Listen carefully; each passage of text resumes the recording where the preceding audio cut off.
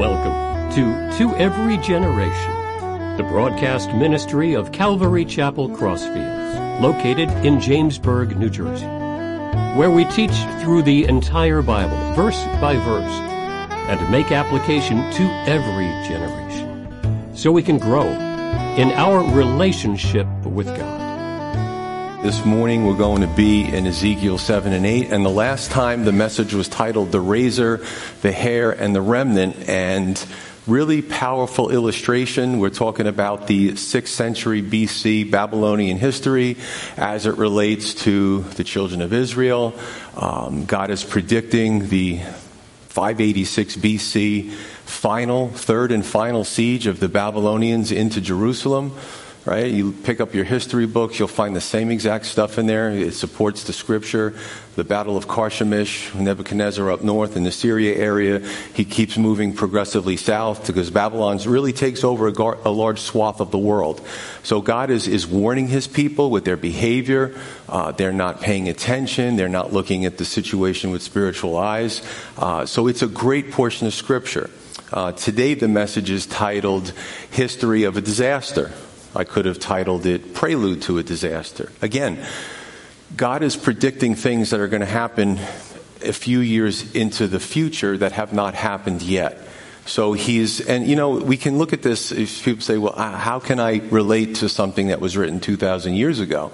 Well over 2,000 years ago. And the answer is that, people don't change, right? We sometimes get deceived by our own, egomania and, desires and pride, and we don't see the problems coming. God has always warned his people, whether it was the Jewish people in the Old Testament or since Christianity in the last 2,000 years. He's always warned us because he knows us, because he created us.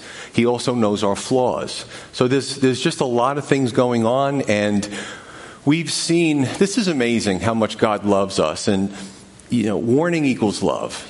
See, he uses parables, right? He uses physical illustrations. He uses skits. We've seen that with Ezekiel. Here in this chapter, right, he's using a dirge. He's using Hebrew poetry, something that we may not be familiar with, but the people would have been. So God is using everything at his disposal to warn the people of the coming disaster. Some listen, the remnant. Others don't, unfortunately. We've learned about siege warfare when we go through this study. We've learned about, just the superstitions of the pagan armies that came and invaded, what they did when they invaded, why they did it, based on their superstitions, right? In this church, we take what I would call an epistemological approach. Epistemology, which basically we separate what we feel, what we think, our opinions from what is true. What does the scripture say? How does history and archaeology support the Bible in every way? So I know I threw a lot at you. It's a lot to digest. If you weren't here last Sunday, definitely when you go home, check out the message. Today we're going to look at this in 5 parts. So jumping in Ezekiel chapter 7. And we're going to run through the first chapter, and then I'm going to break it apart. So this is this Hebrew poetry, which, it doesn't really come out in the English in our culture as iambic pentameter, and our poetry and literature might not come out to them, but I'm going to do a lot of explaining. So it says, "Moreover, the word of the Lord came to me," to Ezekiel, saying, "And you, son of man, says the Lord God, to the land of Israel," right? He's a prophet. He's a mediator before Christ. "The end has come upon the 4 corners of the land. Now the end has come upon you, and I will send my anger against you. I will judge you according to your ways. I will repay you for all of your abominations." And we talked about the abominations, how brutal they were, how the poor were affected disproportionately, the children, etc. So God has to do this, right? He can't allow this injustice to continue going. As he won't allow the injustice in our world to continue going. That's another story. He says, "My eye will not spare you, nor will I have pity, but I will repay your ways, and your abominations shall be in your midst. then you shall know that I am the Lord. Thus says the Lord God, a disaster, a singular disaster. Behold, it has come, an end has come. The end has come. It is dawned for you. Behold, it has come. Doom has come to you, you who dwell in the land. The time has come, a day of trouble is near, and not of rejoicing in the mountains. Now upon you I will soon pour out my fury and spend my anger upon you. I will judge you according to your ways. Proportionality. Judgment that's proportional.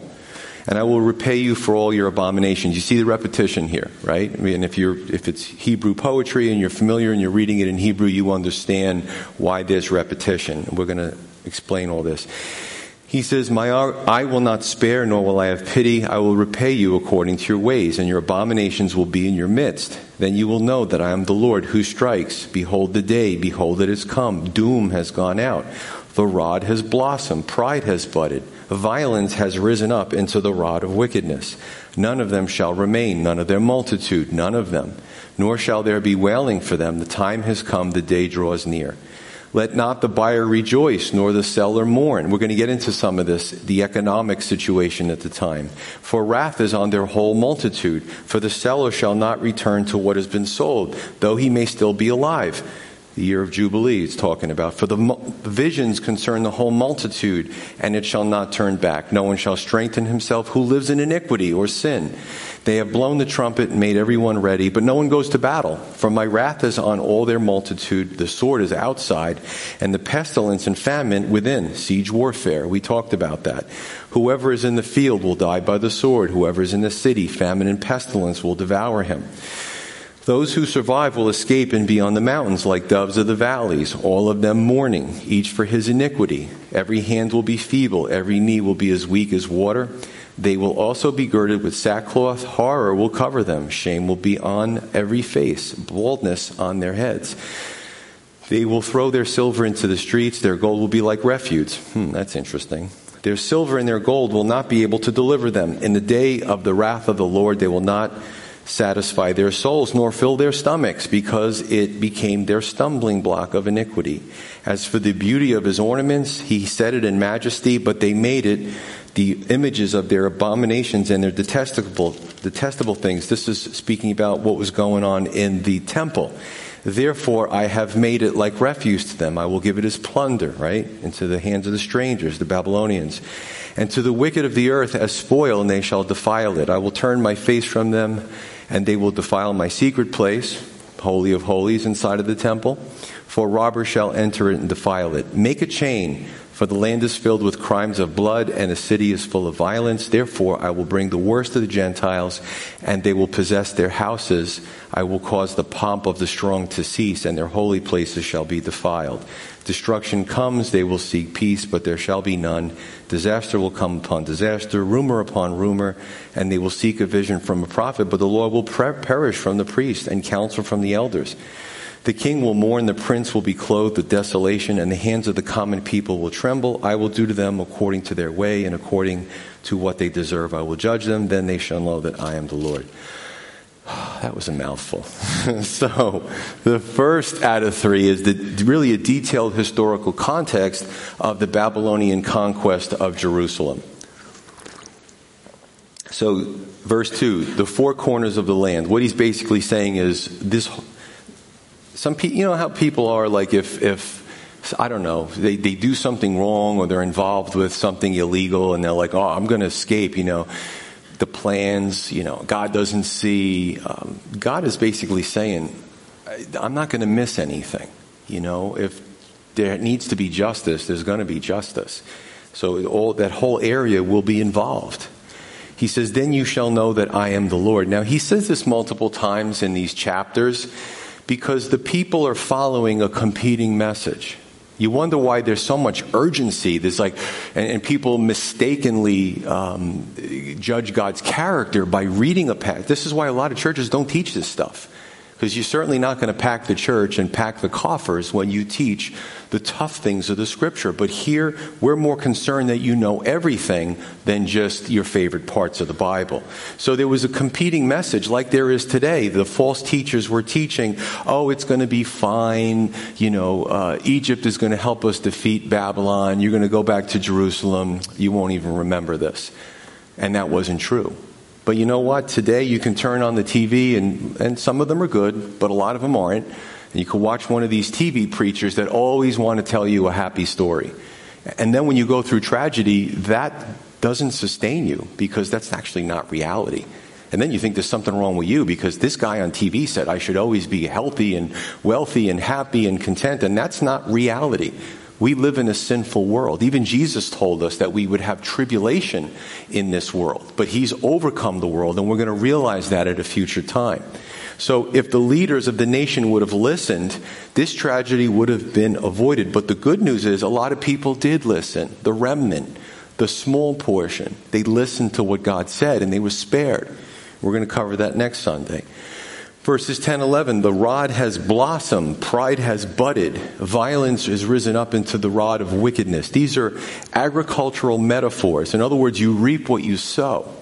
You reap what you sow, right? If you plant a certain type of flower, a seed, that's the flower you're going to get. You plant a seed of a weed plant, you're going to get a weed. And don't complain, because you planted it, right? So there's an agricultural metaphor, but there's also a metaphor with Aaron for my Bible students, where his rod actually, from a dead staff already cut off from a tree, it starts to supernaturally bud, showing that God has put his mantle on the Aaronic priesthood. So that's a whole other discussion. Verse 12 through 13, the buyer and the seller, they're confused, right? We look at economics today, supply, demand, inflation, superinflation. Like, these are all terms too much printing of money in the United States. We're starting to see the effects of inflation. So these are rules and laws of economics. And there were rules and laws of economics in Jerusalem. However, when the Babylonians came, they're like, we don't care about your laws of economics. We're the new game in town. We're going to take your money. We're going to take your gold. You're going to be, treated not well by the Babylonians.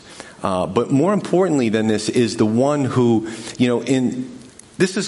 God set up a system where there wouldn't be a caste system. He didn't want within his own people, and, we would do well to heed these laws. He didn't want some being super powerful and just money begets money. More power, and the people at the bottom can never get ahead.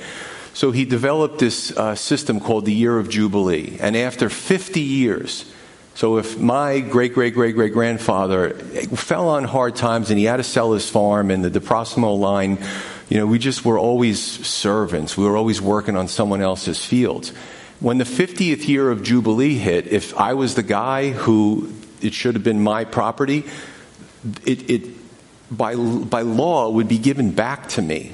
And then I can start all over again with my kids. God devised all these methods, right? You can read this quickly and go, oh, scratch your head. Ezekiel, oh, this is rough to decipher. It's really not when you start taking it apart. So the one who gave up the land, hey, the 50th year is coming. Sadly enough, his family's not getting it back because the Babylonians came in and interrupted all. They don't care about the people they conquer. They don't care about your rules. So you start to understand this whole economic system, and it makes perfect sense when you start to study it. So the year of Jubilee would be interrupted. And he says, verse 13b, no one will strengthen himself who lives in iniquity or sin. Now, you have to remember, too, that, again, it's just, if you do a study of the times in Jerusalem, 6th century BC, what was going on, 7th century BC, what you find was that the wealthy were oppressing the poor. Well, shocker, right? It still goes on today. When people get power, it's like Jeff Bezos, I mentioned he's worth like $200 billion, Amazon. Through the lockdowns, he got richer. Like, when is it ever enough money for this guy? And then he fights with the workers who try to unionize or get it's really not political, it's factual. Dude, you got $200 billion. You can't make conditions a little bit better for your employees. But you just almost get like a deity complex when you become that powerful. And this was happening among God's people. Maybe not $200 billion extent, but God was annoyed. He was ticked off about this because it wasn't supposed to be like this. So basically what happened was those who were very powerful, they were one of the first people, right, poetic justice, that when the Babylonians came in, they kicked them out because they had really nice vineyards and mansions. So they were just kicked out onto the street, and the Babylonians inhabited it. Or the poor people would come and glean. Hey, there's nobody, this is abandoned. Look at this, grapes, wheat. Let's fill up our basket so we could feed our families. So these are all factual things that happen. Again, reading it quickly, you're like, that's my job to give you the cultural aspect and the context at the time. Verse 14 through 15, they have blown the trumpet, but no one goes to battle. The Israelite army, and I say Israelites with respect to the southern kingdom, they were all Israelites, they were totally beleaguered. You blow the trumpet, battle. Babylonians are coming. These guys are just spent. The army is in disarray. They're beleaguered. Nobody goes to battle. Who's fighting these people, right? So you see that. And in verse 19, you find that some of the wealthy tried to flee, but they can only take necessities. If you're hungry and you have to get out of your house quickly because an army is invading, what are you going to take? Are you going to munch on your gold and silver? It's not going to do anything for you. And if you get caught by the enemy, they're just going to take your stuff anyway. They're not going to barter with you. They're just going to take it. And unfortunately, we've seen this over the years in history. So they basically take what they can eat. They can take what's necessary because riches can't save, right? And the riches had become their stumbling block. And it says it right here, to sin. So now they're fleeing and they're just discarding their precious metals because they can only take what they need to sustain themselves. Again, fascinating stuff. Warren Wiersbe said, quote, "What we selfishly keep for ourselves, we eventually lose. But what we give to the Lord, we keep forever." My brother, Pastor Sam up there, always says to me, you can't outgive God. I love that expression. You can't outgive God. When you're generous, and I found this, a little secret, before I was saved, I was stingy. But God changed my heart. I'm like, if somebody needs something, I'll help them out. And I've always found that, and I'm not a wealthy person, you can't outgive God.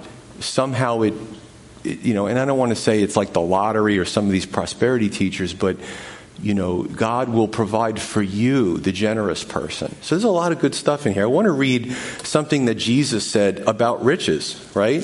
Matthew 6:19. He says in the Gospel of Matthew, and a lot of general principles that Jesus gave about everything. Relationships, money, life, health, worry, all kinds of really good stuff. It's such a great thing to read the Gospels. Jesus said, "Do not lay up for yourselves treasures on earth where moth and rust destroy and thieves break in and steal, but lay up for yourselves treasures in heaven where neither moth nor rust destroys and where thieves do not break in and steal. For where your treasure is, there your heart will be also." Now, Jesus isn't saying don't save. He's not saying don't work and provide for your family, but it's just the general attitude that we have towards wealth. You know what I'm saying? When I was a police officer, I can't tell you how many houses I went in when somebody passed. And you have to secure the scene before the coroner and, the medical people can determine it was actually natural causes. And so much stuff, so much expense. And you look around and the person's gone. They couldn't take any of it with them. It's pretty impressive. I mean, it's really amazing when you think about what Jesus said. How much do we really need? Right? If we have $1 billion, we want 10 billion. I keep picking on this billionaire, but he's up to well over 200 billion. Like, what is it? Is it so that you can say I'm more wealthy than my other buddies at the golf club? Like, what's the point? What is the point? And you can make yourself crazy with this accumulation. And Jesus is saying, you know what? It's more important that you build up treasures towards the Lord. as Warren Wiersbe says, can never be taken from you. Because what you build up for yourself here towards the Lord, you end up taking into eternity. And again, let me dissociate myself from these greedy preachers who are saying, and guess what? We're going to take a collection now after I just said that. That's not the point. The point is to have an attitude of generosity, right? Not if you give us $1,000, you're going to be cured of cancer. That's just weirdness in the Christian culture. So let's stick with the Bible here, right? Verse 22. God has to, unfortunately at this point, look away while the Babylonians come in and defile the temple, which was a place, for those of you who are new to the scripture, where God said, my physical presence would rest there in the Holy of Holies, in this special chamber. And God, we'll see in the next chapter, he has to leave there. The wickedness among his people is so brutal. He's got to look away. He's got to walk away. And the Babylonians came in and busted everything down, stripped the gold off the walls, took the precious metals and gems, and they took a lot of loot back to Babylon. But the people thought to themselves, we're going to be okay because we have the temple. That's another dangerous thing. Now, religious vestiges, and in religion, you can become liturgical to the point of idolatrous. So let me just say that before I was a Christian, I believed in God, and trust me, I always have to kind of throw a caveat out here. I'm fine with people wearing jewelry. I had a crucifix, and it hung from a gold chain, and I never took it off. But I didn't know the Lord. So to me, that crucifix, and I remember how I thought it was going to save me. Now, it almost became an amulet or a charm, but that's me. If you have a crucifix, it's probably beautiful. I'm talking about me and my attitude towards the things of God. I looked at objects because I didn't know God. But when I became a Christian, when a born-again Christian, and really understood who God was, the vestiges weren't important. The stuff, the representations, the people. I was able to have a relationship with the living God.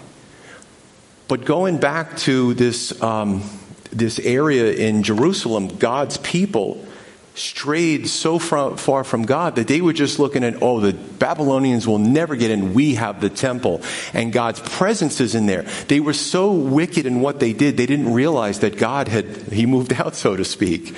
He didn't like the neighborhood. It was all idolatrous, right? So he left, right? So they were still looking at that. And I just be careful of that today. Where are you with the Lord? Are you looking at vestiges, religious objects, or you truly, when you're in your alone time, have conversations with God? He prefers that over anything else. Verse 23, Ezekiel, again, he did a lot of skits. He said, make a chain. Now, this hadn't happened yet. It's almost like, how much did Ezekiel have to try to get their attention? He was foretelling the chains that the Babylonians, they would bring them in on carts, and they would lead the people chained to each other out of there and expatriate them, unfortunately, to be slaves and to work in the Babylonian Empire, right? So he's warning them. Make a chain, foretelling the captivity. Let me read verse 25 again. He says, destruction comes, they will seek peace, but there shall be none. They reaped what they sowed, right? They sowed discord. It's an amazing thing how you can treat other people badly, but then when it's your turn, you want someone to show you mercy. God says that he will show mercy to the merciful. How do we live our lives? When somebody wrongs us for petty stuff, is it really that big of a deal? But you do reap what you sow. Verse 26b, when this disaster started to happen, they were looking to the prophets, the elders, the priests, but God said that they wouldn't have an answer for them. Because first of all, a lot of the clergy had become corrupt themselves. So God wasn't speaking through them anymore. So now you get to a point where you talk about hitting rock bottom. Wow, even the clergy can't give me an answer, right? It was a very sad time. Verse 27, he says, well, they will know that I am the Lord. There was plenty of I guess the big tech of the day, there was plenty of propaganda going around. Oh, don't worry about the Babylonians. The Egyptians will save us. The politicians had the loudest voices. The clergy had the loudest voices, and they were all wrong. It's my warning today to the Christian culture. Sometimes I see the culture of Christianity just move quickly towards some secular humanist, manifesto from a sociology department in a university somewhere. What are these people saying on TV? The ones with the loudest voices. Is what they're saying incongruous with what the Scripture says? God, and I said this last Sunday, God often, when you look through the Scripture, He doesn't do things through the large and the powerful. His Holy Spirit usually comes through the remnant, through the minority of thought, right? I see the same thing today, right? Do we content with being part of the remnant? It's, socially, it's like peer pressure. It feels better if everyone else is doing it, then we just kind of go along with it. Because if you don't, you might get blowback, right? You might get canceled, cancel culture. But are we being true to what God says? Important stuff here. Chapter 8, verse 1 through 4. And it came to pass in the 6th year, in the 6th month. Remember, these chapter delineations came later. This is all one thought. So let me bring these two together for you. On the 5th day of the month, as I, Ezekiel, I sat in my house with the elders of Judah sitting before me, that the hand of the Lord God fell upon me there. Then I looked, and there was a likeness like the appearance of fire, from the appearance of his waist and downward fire, and from his waist and upward like the appearance of brightness, like the color of amber. He stretched out the form of a hand and took me by a lock of my hair, and the Spirit lifted me up between heaven and earth and brought me in visions of God to Jerusalem. Because remember, Ezekiel's ministry is primarily in Babylon. He's referencing Jerusalem, and he says things to the people in Jerusalem that there's no way they would have known unless he had seen it firsthand. So here is God is showing him something. So we talked about the idolatry of the people. Now we're going to look at the idolatry that the people put in God's home. And we'll see why God departed. He says, to the door of the north gate of the inner court where the seat of the image of jealousy was, which provokes to jealousy. And behold, the glory of the God of Israel was there, like the vision that I saw in the plain. But it's not going to last, as we'll see next Sunday. So 2 out of 3 is the vision of the glory of God. This is a refreshing aside to, unfortunately, when we have to read about judgment. And I believe we see so many visions of God that in Ezekiel's book, because it's a sad time. But, God always, even through the most difficult times in our life, He's still there. He still wants to give us a glimmer of hope. So Ezekiel, I studied Isaiah, Revelation. I studied almost all the books of the Bible I taught. And this one, it just clicked to me that I keep reading. I haven't read Ezekiel in a long time. That you keep seeing God in this book. But I believe it's God's way to comfort to the people back then and also to comfort us. Right? So I'm going to come back to this because I want to end on a high note. Let me just leave you with this one. The elders of Judah were sitting before him. You had elders in Jerusalem who weren't listening. Isn't that amazing how you can go on YouTube and listen to different preachers and they can say things diametrically opposed to each other? You can come to this church and we can go through the Bible, and then you can click on, people do YouTube surfing with all these different ministries and hear something vastly different. And it actually can entertain you and make you feel good. And you say, you know what? In my emotions, I like that teaching better, but it could be wrong. So here you have a situation where there's elders in Jerusalem who says, we're the elders, we're the clergy. But you also had elders in Babylon that they got it. Because people say, well, why would they all be sitting before Ezekiel? I thought they didn't like him. We're talking about 2 groups of people. Clergy. One in Jerusalem, one group, one in Babylon. In Babylon, the one sitting in front of Ezekiel's house, listening to him, they get it. They're like, we're in a POW camp. We get it. You people aren't listening. Isn't that amazing? So, folks, as believers, when we listen and we surf and we listen to different things, we have to have a spiritual discernment, and especially it has to touch the Word of God for us to find out what the truth is. Amen? Right? In this church, you got to get your B complex, get your carbohydrates in the morning, get whatever you got to take, and you got to it's brain power, because God says in His Word, He says to His creation, reason with me. Did God give us a big brain with all these billions of neurons for no reason?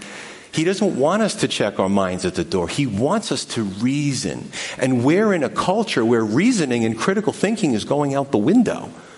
We've got to be the ones, hopefully, if somebody talks to you and asks you a question, with the Holy Spirit and with your knowledge of the things that you know, even if it's limited, that we can help people come to this side. Salvation, Jesus Christ, right? Through the blood of Christ. Very important stuff. So, 5 through 18, and this is where we're going to end these last few verses. He said to me, so God says to Ezekiel, son of man, lift your eyes. So he's being taken, whether it's a vision or literal, and Bible scholars can argue about this. I don't think it matters. All I know is before this experience, Ezekiel had no idea what was going on in the temple. After it, he knew. So you can call it a vision. You could say that he lifted him up and brought him over there to check it out and took him back to Babylon, whatever. I don't care. He said to me, son of man, lift your eyes now towards the north. So he's in Jerusalem now. So I lifted my eyes towards the north, and there, north of the altar gate, was this image of jealousy in the entrance. Further, he said to me, son of man, do you see what they are doing? The great abominations that the house of Israel commits here, God's house, to make me go far away from my sanctuary, which was not God's ideal. He didn't want to do that. He always wanted to be close to his people. Now turn again, you will see greater abominations. So he brought me to the door of the court, and when I looked, there was a hole in the wall. Then he said to me, son of man, dig into the wall. You get the impression that these clergy were just hiding these detestable and dirty things. But of course God sees everything, and now he reveals it to Ezekiel, who exposes them.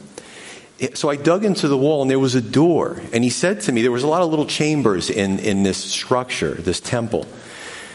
So he said to me, go in and see the wicked abominations which they are doing there. So I went in and saw, and there every sort of creeping thing, abominable beast, and all of the idols of the house of Israel portrayed all around the walls. And there stood before them 70 men of the elders of the house of Israel, and in their midst stood Jazaniah, the son of Shaphan. Each man had a censer in his hand, and a thick cloud of incense went up. So they were doing these religious things, and swinging censers, and they were doing their own religious thing. And God's like, what are you doing? Right? And he's exposing it. Verse 12, he said to me, son of man, have you seen what the elders of the house of Israel do in the dark? Every man in the room of his idols. For they say, the Lord does not see us. The Lord has forsaken the land. And he said to me, turn again, and you will see greater abominations that they are doing. So he brought me to the door of the north gate of the Lord's house. And to my dismay, women were sitting there weeping for Tammuz, who is like a Sumerian god. We'll get back to that. And he said to me, have you seen this, O son of man? Turn again, you will see greater abominations than these. So he brought me into the inner court of the Lord's house. And there, at the door of the temple of the Lord, between the porch and the altar, were about 25 men with their backs towards the temple of the Lord, and their faces towards the east, and they were worshiping the sun, S-U-N, towards the east. Then he said to me, have you seen this, O son of man? Is it a trivial thing to the house of Judah to commit the abominations which they commit here? For they have filled the land with violence. Then they have returned to provoke me to anger. Indeed, they put the branch to their nose, and we'll talk about that. Therefore, I will also act in fury. My eye will not spare, nor will I have pity. And though they cry in my ears with a loud voice, I will not hear them. So 3 out of 3 is the blasphemous images in the temple. Right? So the first thing we see is the image of jealousy. And this reminds me of this future charismatic globalist, which is called the Antichrist in the scripture, who, when the third temple is rebuilt, and we covered this extensively, will make a false treaty with Israel. And you start to see there's some strange things happening in the Middle East right now if you follow overseas news. And he will set himself up in this holy place to say that he is God and demand worship because he's inspired by satanic activity. And, let me just say as an aside, some people, like I said, I don't need to be God's spokesman. I don't need to be his public relations person. He doesn't need me. But, when I read about even some sex trafficking, and in certain areas, clergy are caught up with the stings, that's disgusting. When I read about, and it's multiple denominations, clergy abuse, things that happen in the actual church with children, that's disgusting. That's so disgusting. It viscerally makes me sick. How do you do that in a church? How do you do that at all? But do it in a church and think that God's not going to deal. You have to be demonic to do that. That's not a person who made a mistake. That is just sick. So, again, people here, they want justice. And then when we read about justice, like, oh, God is harsh. Come on. We read that it's proportional, right? And even if somebody, I do say it again, clergy abuse, a person dies, and they never caught the guy. Don't worry, God caught him. He's got his own prosecutorial team, so you don't have to worry about that. But this is bad things that are happening under the guise of clergy or godly men and women. So the image of jealousy is at the entrance of the temple. It's an outrageous thing. It's some type of statue or idol. You're going into God's house, but you kind of genuflect to the image or the statue, and then you go into the house of God. And verse 6, he says, they're making me go far away from my sanctuary. When we're far from God, he didn't move. His desire is always to be close to us. And we know that. When we backslide and we do dumb things and we not to this level, but we moved. He didn't move. God's desire is always to be close to his people. But he won't allow us to be successful in practicing evil. And on a historical note, Hezekiah, King Hezekiah, King Josiah, they were great kings. They would take over, right? Like our elections, they would be inauguration day, they would take over, and they were such good men. They went into the temple and they said, what is this garbage? And they would get carts and they would take these disgusting things out of God's house and send them out, burn them, break them up. And then the next king, who would be bad, would build new ones and put them back in. And there was this kind of back and forth going on, just to give you a historical note. But here, things are really, really bad. Verses 7 through 12, I call it the creepy carvings on the wall. And the 70 elders of the men of Israel were here. Now, again, on a historical note, they were trying to curry favor with the Egyptians. Remember, and here's the problem when churches and ministries get political, right? When they get political, they fail. And we're seeing a lot of that. They were trying to curry favor with the Egyptians to save them from the Babylonians. So the Egyptians would worship, insect gods and animal gods and, hybrid, half animal, half human. So they were like, well, we want to make the Egyptians happy so they can bail us out instead of turning to God. So they would put some of these weird images and carvings in God's house. And he says to Ezekiel, just dig that hole there, keep going, go into that little cubby and you'll see these things. Right? How many people knew this stuff was in here? This is just amazing.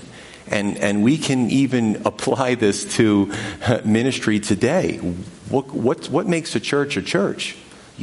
How much of it has left a relationship with God to have objects to be like the mediators, and they're not supposed to be.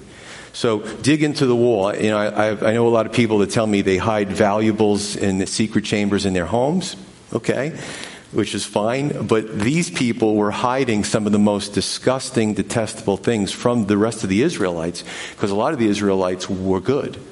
So they were even embarrassed for it to be seen in public. So the worst of the worst was hidden in these chambers that they would go in secretly and they would worship them, but the people outside didn't know, but God exposes it to Ezekiel. It's fascinating stuff. Verse 12, the people who were committing this said, the Lord doesn't see us. He has forsaken the land. So first statement is not true. The Lord sees everything, and he exposes it. So God sees everything. He has forsaken the land, partly true, partly false. Don't I sound like a fact checker? Put up a meme. Partly true, partly false. He only forsook and had to walk away because what they turned it into. It was demonic. So God can't coexist with that type of stuff. There's a lot to this, right? Verse 13 through 14, the women weeping for Tammuz. There was something for everybody in this culture. There was something for the clergy. There was something for the politicians. There was something for the women, right? And they were all bad. But they had, just like today, we separate people in the demographics. I'll give you something, I'll give you something, I'll give you something. And they were fractured. They were divided.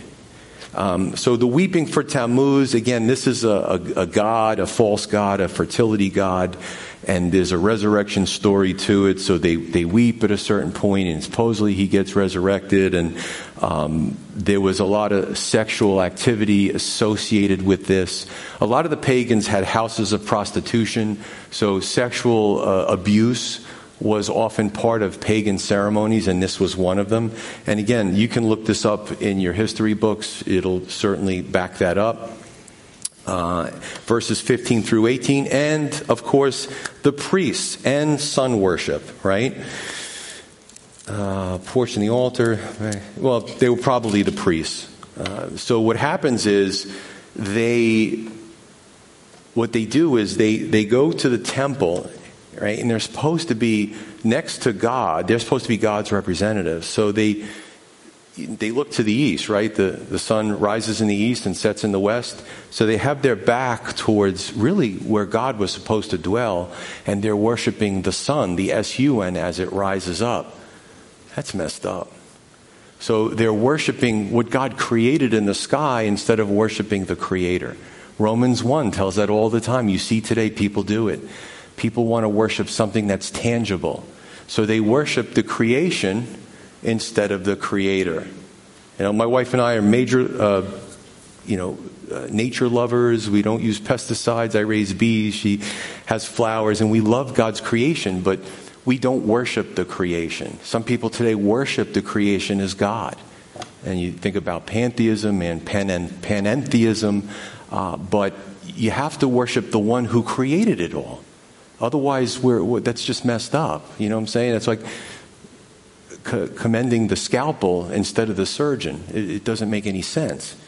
So this is what's going on. They set a horrible example to the people. And when you look in Revelation, this last dictator, this last fascist, he does a lot of this weird stuff too because he hates God. He wants to be worshipped as God. And sometimes it can be very subtle. I'll leave you with this. Verse 17, they put the branch to the nose. What is that?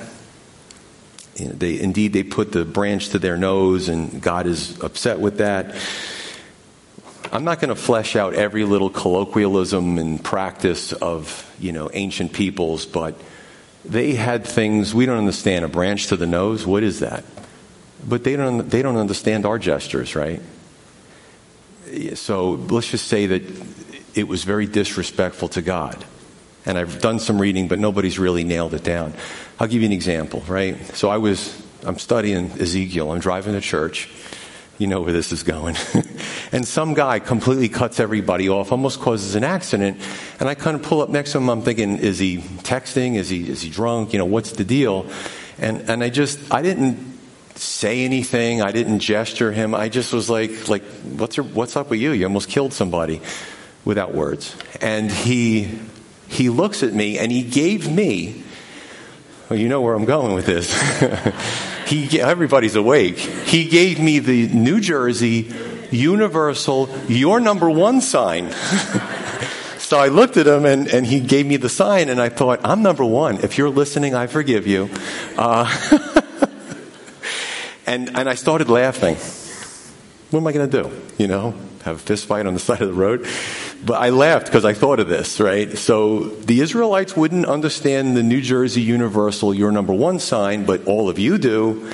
We don't understand branch to the nose. Suffice to say, it's not something good. Okay, let's move on. I spent way too much time on that. I've learned in life to just let things go. I just laugh and it's like, whatever. Hopefully next time you do that, there's a police officer behind you. So the message is titled, The History of a Disaster.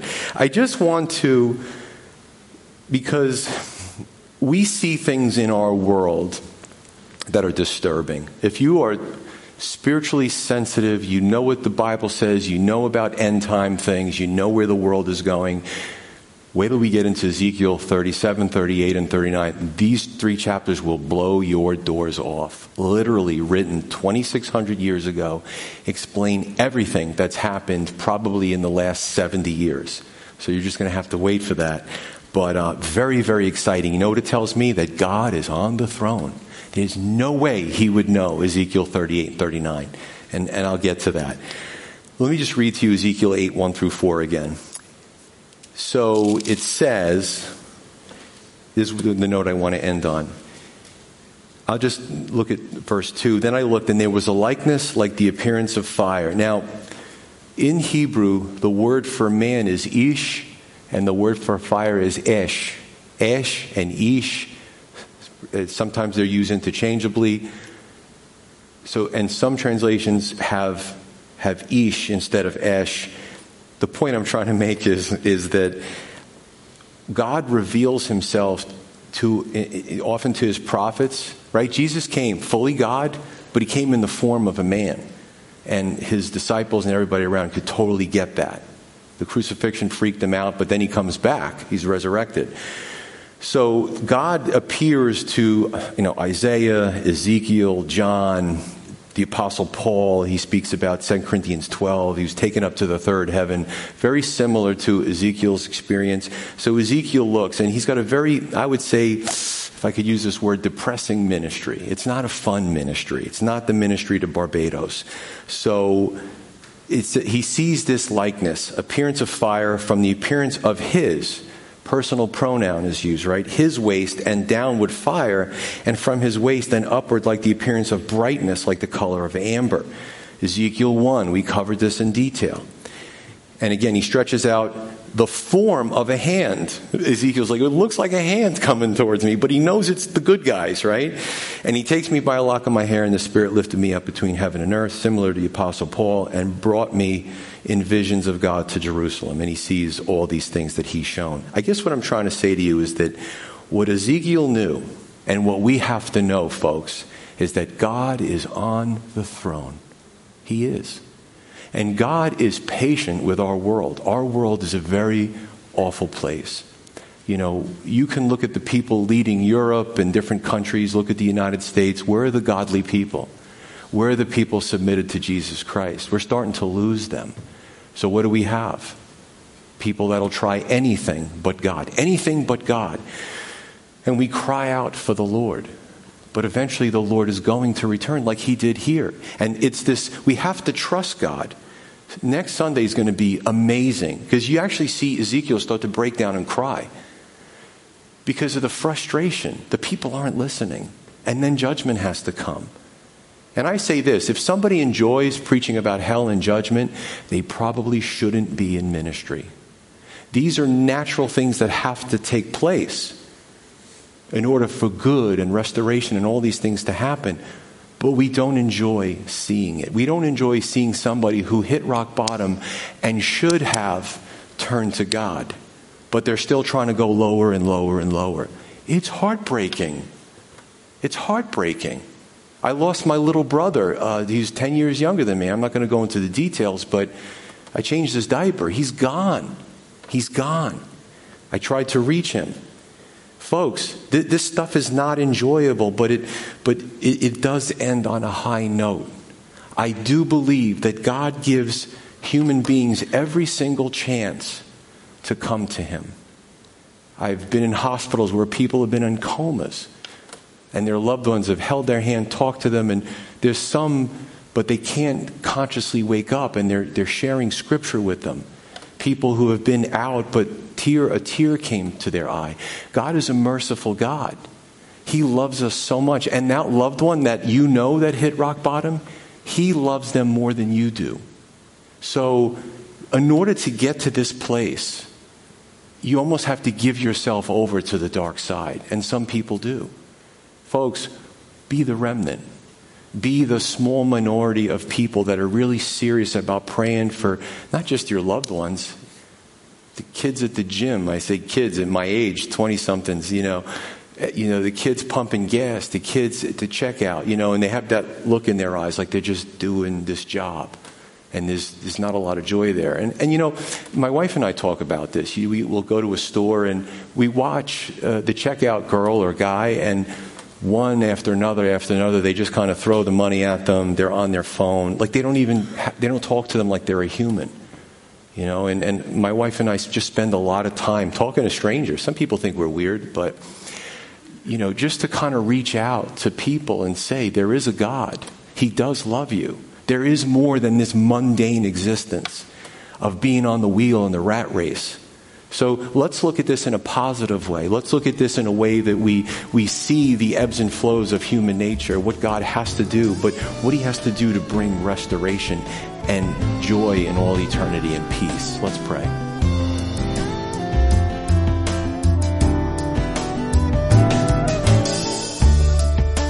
You've been listening to Every Generation from Calvary Chapel Crossfields. We meet for Bible study Wednesdays at 7 p.m. and Sunday service begins at 10:30 a.m. On Sundays, we have children's church for all ages, in addition to infant and nursery care. You can find out more about the ministry here at Calvary Chapel Crossfields by going to www.cccrossfields.org, where you can also watch or listen to previous messages. If you have any questions or have a prayer request, please email us at contact@cccrossfields.org. Thanks for listening, and may God bless.